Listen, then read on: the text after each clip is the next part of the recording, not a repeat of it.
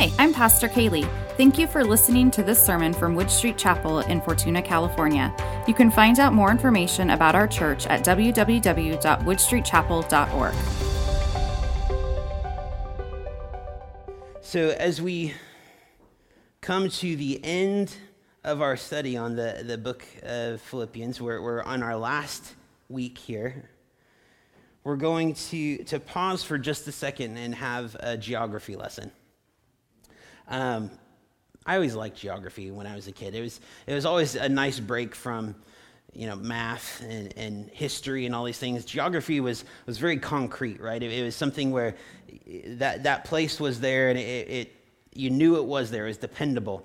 Kaylee went on a trip to Israel a few years ago.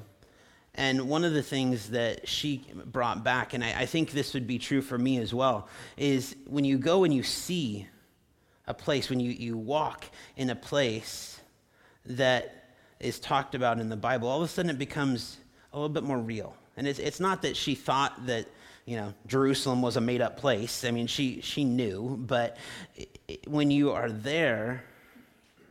there's just something different about it. And when you are driving from place to place in the Bible and you say, oh, so this is how far away it was from this place to this place, all of a sudden you start getting an idea of the time that it takes to do something. And so this morning, I'm going to hazard a guess to say that most of us probably don't have a super concrete idea of where the church in Philippi is located, or Corinth, or Thessalonica. If we have to go find that on a map, are we going to be able to? Some of you might, but maybe not all of us, right? And so one of the things that we kind of neglect or fail to understand when we're reading this is that Paul's not writing to a church that's just like a couple of blocks down the road. Paul's writing to a church that's in a completely different continent than him. He's located in Asia, and he's writing to the first church established in Europe, which is the church of Philippi, which is in today Greece. And so that's 6,000 miles away. So first off, let's appreciate how long it takes somebody to hand deliver a letter that's 6,000 miles away. It's not quite like email. Not quite like Pony Express even. I think there's some boats involved. There's a lot of time, effort, and energy that has to be spent even to get this letter to where it needs to go. However, this is the letter that Paul's writing. Paul is writing to a church that's not only geographically far away, but it's a church that's completely different from who he is as a person. Throughout this study, every step of the way, every single day, the overall theme of this study has been everyday joy. Has been that there is everyday joy available to us in the midst of wherever struggle you find yourselves. Paul, a prisoner for the faith, is proclaiming joy in the midst of hardship because of who Christ is and because what Christ has done. Not because of Paul. Not because Paul is in this elevated mindset where he's able just to ignore the things that are going on around him. No, that has nothing to do with it. He is able to proclaim joy in the midst of hardship because of what God has done. Paul is writing a letter to a people group that is very different from him. They are a different culture. They're a different ethnicity. They are of a different socioeconomic status. They don't have the same jobs that he has. They have different immediate circumstances. He's probably not writing to a bunch of people that are also in prison. And yet, those differences never served to isolate or separate Paul from them. Christ, as the common denominator, was enough to bring unity in spite of all of those differences. And so sometimes we see disunity in the church within four walls, where We don't have all of these differences that we have to overcome, but Paul was able to do it. Through the blood of Jesus, he was able to do it. And so as we come this morning and we read Philippians 4:14 through 23, there's a section that we need to recognize that there's a call to unity. I'm going to read that right now.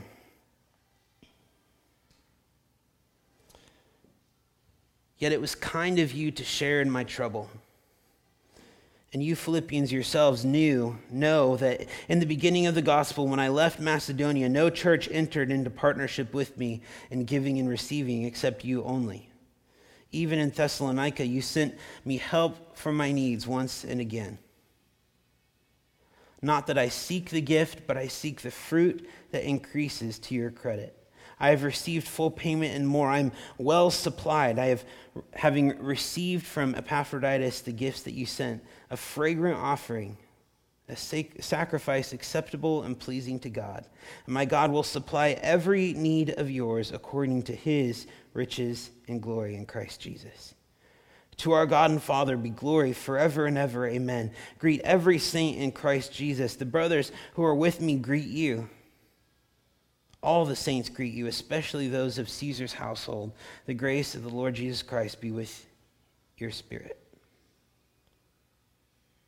Why do we give? We give so that we can partner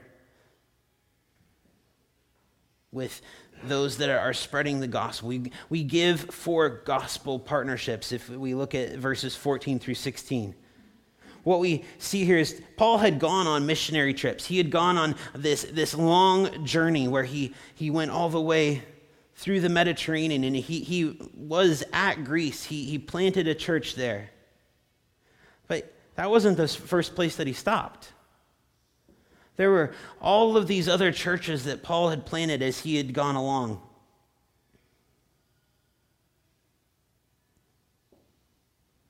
What we see here is that of these, I don't know, maybe hundreds of churches. I honestly didn't do a count of how many he planted before he got to Philippi. But of all of these churches that he planted, the only one that was going to respond and support him was one that was 6,000 miles away. What happened to the other ones? Weren't there any other churches that were out there? You know, obviously we don't really know the reason why those other churches decided not to support Paul, but maybe let's look at this a little differently.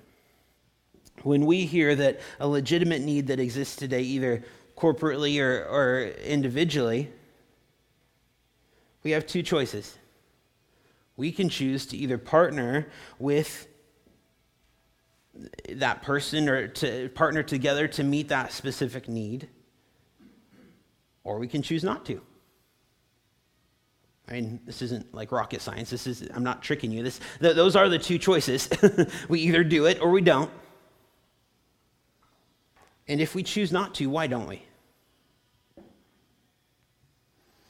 Sure, maybe there's a good reason not to. Maybe there's some specific point that, is not something that we want to support, or maybe sometimes we choose not to support because we're worried about ourselves. Sometimes we choose not to give because if we give, then what about this other thing that we need to do?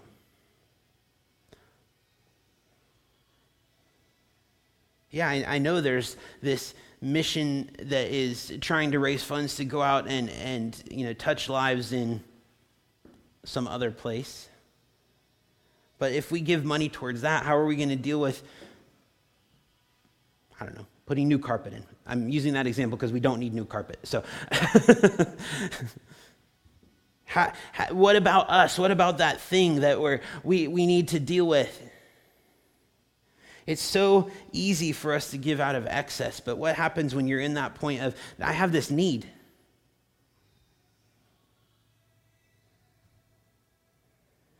I can choose to hold on to the blessings that God has given because I don't know when the next blessing is going to come. You don't understand. This is all I have. But if I choose to hold on to my resources in order to look out for my own well-being, I am robbing God of the opportunity to bless me.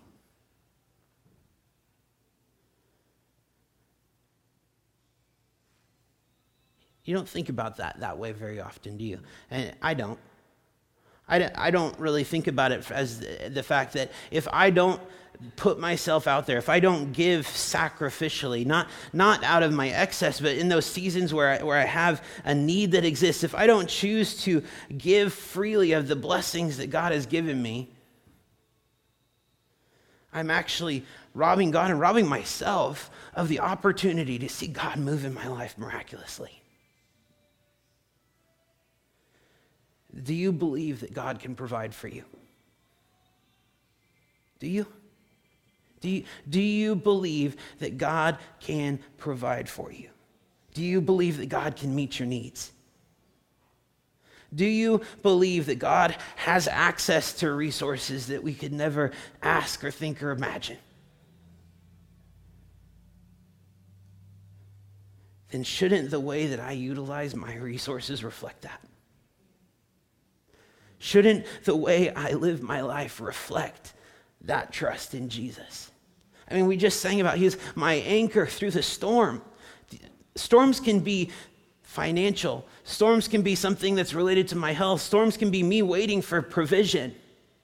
But in the midst of that difficulty and that hardship, I can rest secure that God is faithful.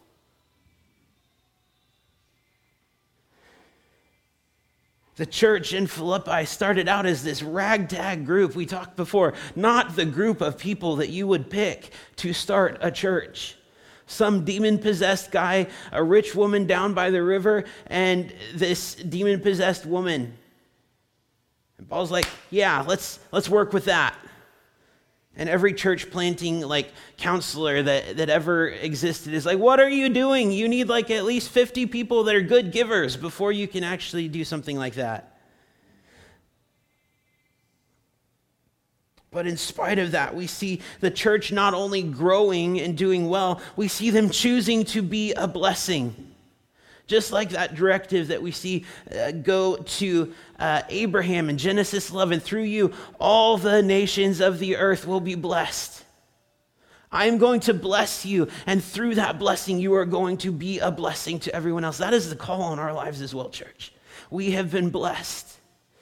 And I know it's so easy when we talk about blessing to automatically make that jump to finances. I'm not just talking about finances today. Are finances part of it? You bet.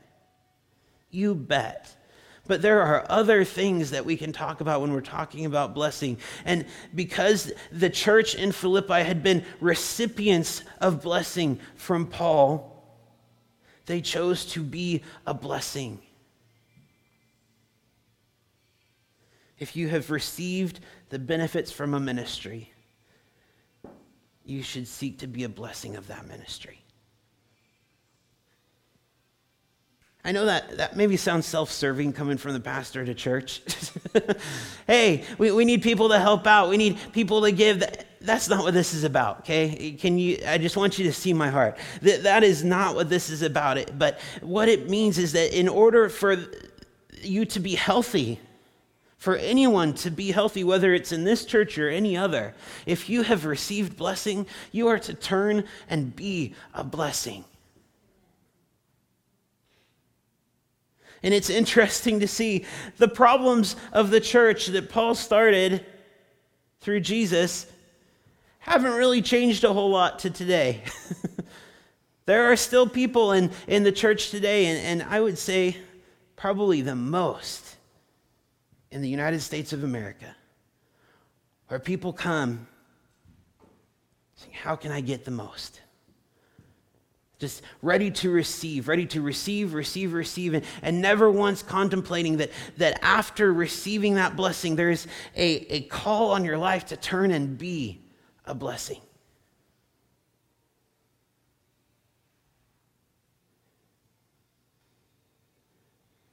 Pastor Matt, I've only been blessed with a little bit.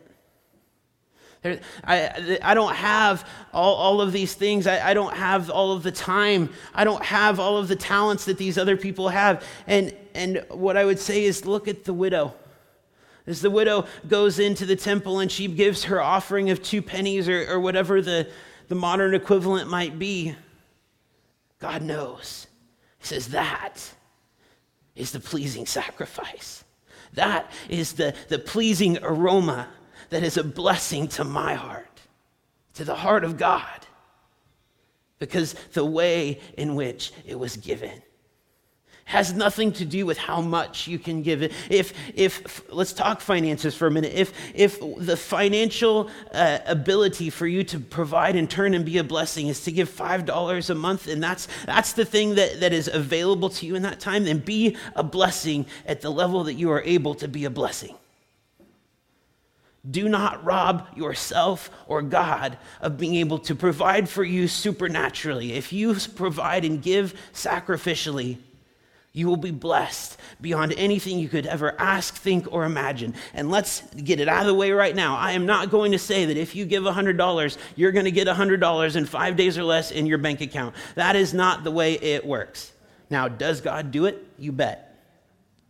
I've seen it. But that is not, we are not that church. We are not that church that is going to say that you are going to hold God to some specific standard and he is now bound to meet your expectation. But what are we talking about? We're talking about living a life of joy. And when I give sacrificially, when I give in a way that shows and demonstrates my dependence, my trust in Jesus, and we see time and time and time again that he is faithful, that proof of faithfulness in my life brings joy.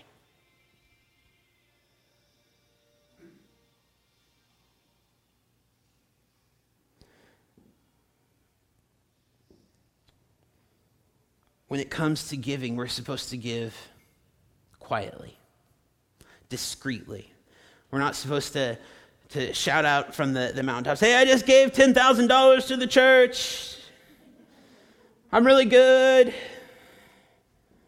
No, we're not supposed to do that. And so what that means is that the discreet nature of giving means that God is the only one who knows how you give.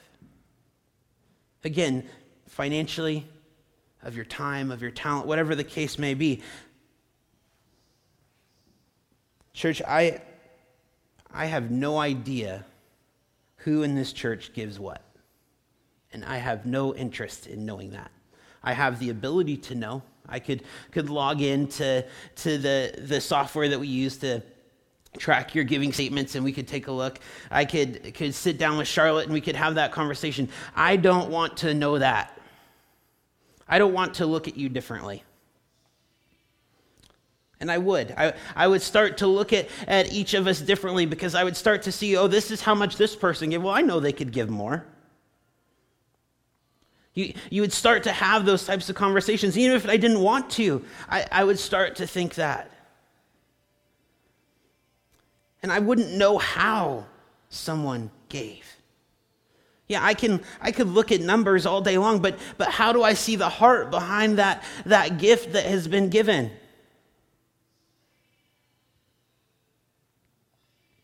God is the only one who knows how we give. He's the only one that knows the condition of our heart when we give.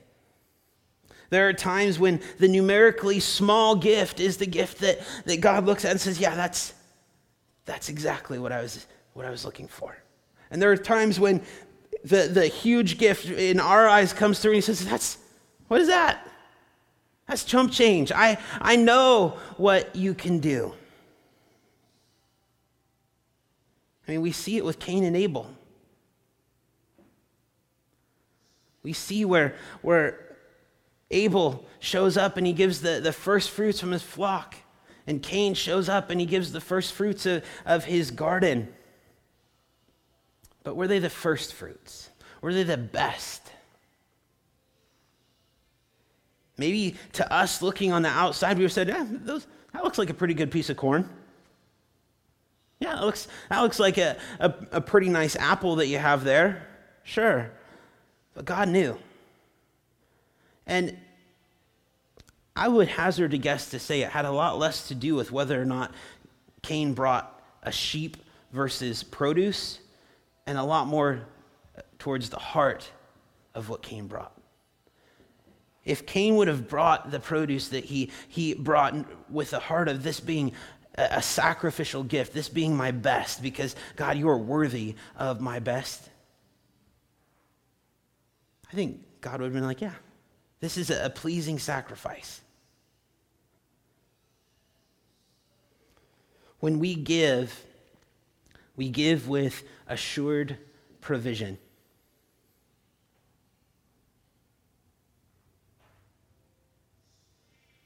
If you make the choice to give of your finances that you don't have a lot of, if you make the choice to give of your time that you don't have a lot of, if you make the choice to give of your talents that you don't feel like you have a lot of, God will meet your need.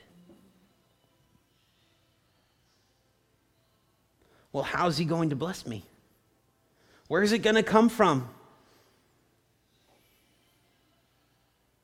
According to his riches and glory. That's what it says. According to his riches and glory. And are his riches and glory enough? Yeah. He owns the cattle on 1,000 hills. He is able to provide. You will never give to God beyond what he has given to you. God will not allow your needs to go unmet as you seek to meet the needs of others. And it's so easy to look at verse 19. Let's go back and read verse 19 again. And my God will supply every need of yours according to his riches and glory in Christ Jesus. It is so easy to quote that particular verse out of context.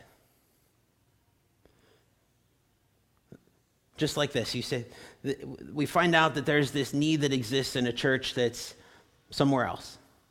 Maybe it's down the road, maybe it's in a different state, a different country, I don't care. It's just away. We pray for that church and we say, and God will meet all of those needs according to his riches and glory. God will provide for you. And then we stop. We say, okay, let's move on to the next thing on the agenda for this morning. If I, as a follower of Jesus, know that a need exists in a fellow believer's life and I have the means to meet it, I am called to meet that need. What's Paul talking about? I mean, go back and read the first verses. It wasn't that he was just hoping that Jesus was going to meet the need that existed. He recognized that God used the church to meet the need.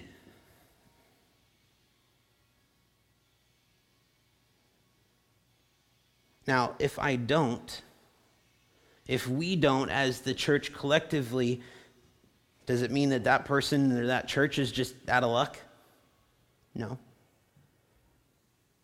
Thank you, Jesus. My inability to follow through, my mistakes that I make don't derail the plans of God.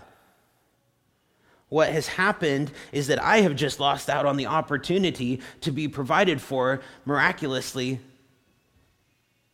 because I was too busy taking care of the stuff that was my own. I was too busy worried about my own provision.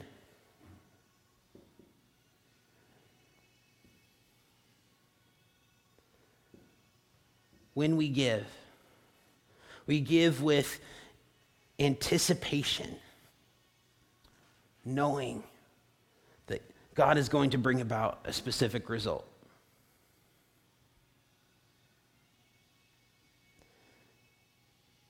The church as a whole functions at its best when we all take on personal responsibility. There's this, I read about this program that was trying to get kicked off at this church. These, 5 guys were kind of hanging out. I think there was like a dinner at somebody's house, and they were hanging out and talking about all this yard work that they had to get done, all of these chores that needed to get finished at their house, and there was stuff that they couldn't do because they needed another person to be there with them. And finally somebody got the idea. It was like, well, wait a minute. If we're all here and we all have these things that need to get done, then why don't we as a group kind of team up, and each Saturday we'll do work at one of our houses, and then when it's the next Saturday, we'll all go to the next person's house, and so on and so forth, and we'll all be able to get all of these things done. And everybody's like, yeah, okay, this seems like a good idea. And so one guy said, yeah, I'll go first. And so everybody comes over to his house and bring their shovels. They do the work that they need to do. And it was amazing. He got tons of work done at his house. He was super thrilled about it. And the next week came along, and there was only 4 guys at the meeting that time. And, okay, well, maybe he'll show up next time. And so they sat down, they did the work that they needed to do, and they show up the next week, and there's 3 at the next place. And you can kind of see where this is going. It's so easy for us to be in favor of the church helping the church when I'm getting the help. It's a totally different thing when it's now my responsibility to be on the other side of that. I have been blessed to be a blessing.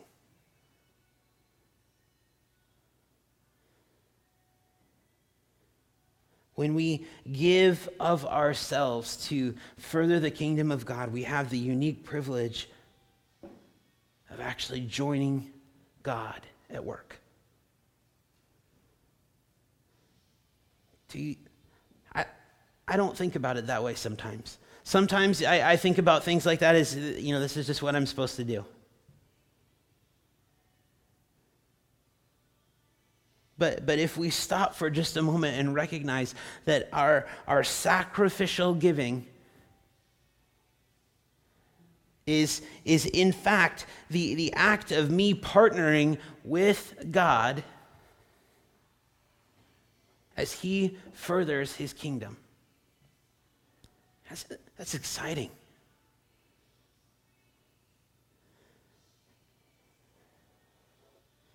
As we come to a close this morning,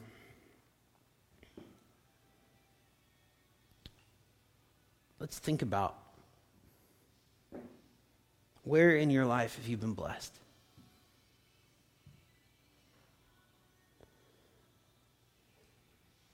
Where in your life have you seen the hand of God provide?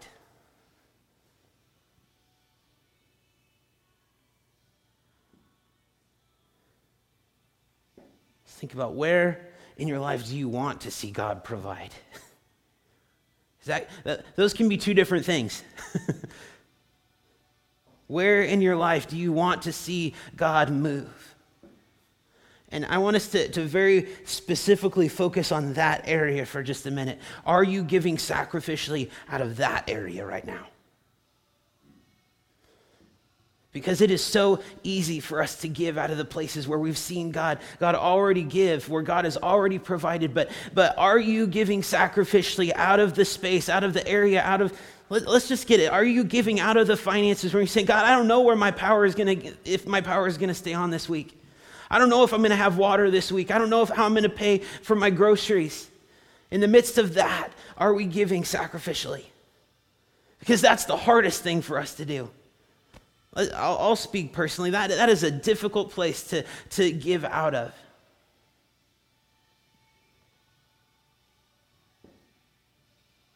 And yet, as we give sacrificially in those times, that's where we see God move. That's where we see God show up and bless according to his riches and glory. And maybe there's other areas that aren't financially related. Maybe there are areas that You're being called to devote time to a specific thing. God, I just don't have that. I don't have the time to do this. I don't have the talent or the resources, whatever the thing may be. I don't have those. God's calling for sacrificial giving. Church, this is not about money. Wood Street Chapel is fine, okay? Are you called to provide it and to give to the church, support the church so that things can happen that further the gospel? Absolutely. This is not it's time for the annual, we need to fundraise to get a project done at Wood Street Chapel. That's not what this is about. This is about me wanting to see God bless you. This is about God wanting to bless his people in ways that are beyond what we could ever imagine. Do you believe that God wants to do that?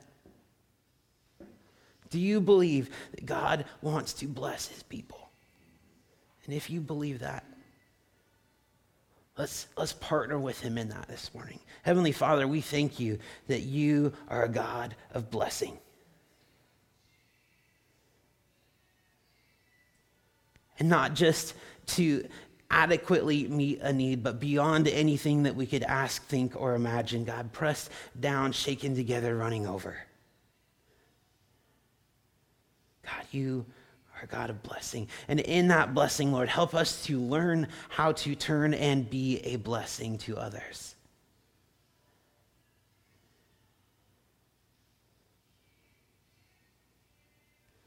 God, we thank you for who you are.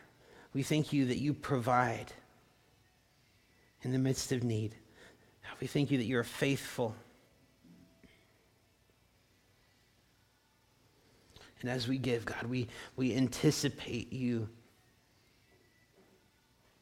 to move amongst your people.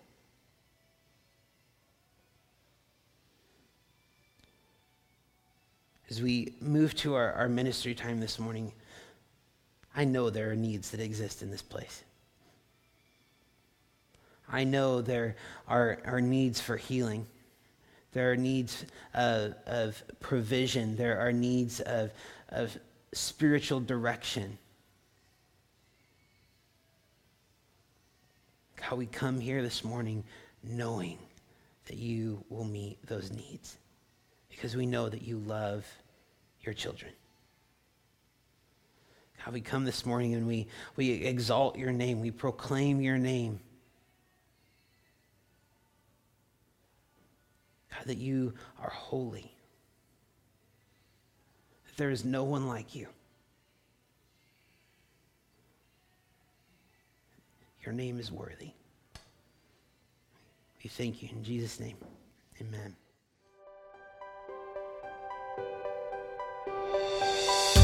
Thank you for joining us today. If you'd like more information about Wood Street Chapel, check out our website, woodstreetchapel.org, or email us, info@woodstreetchapel.org. Connect with us on Facebook to stay in the loop.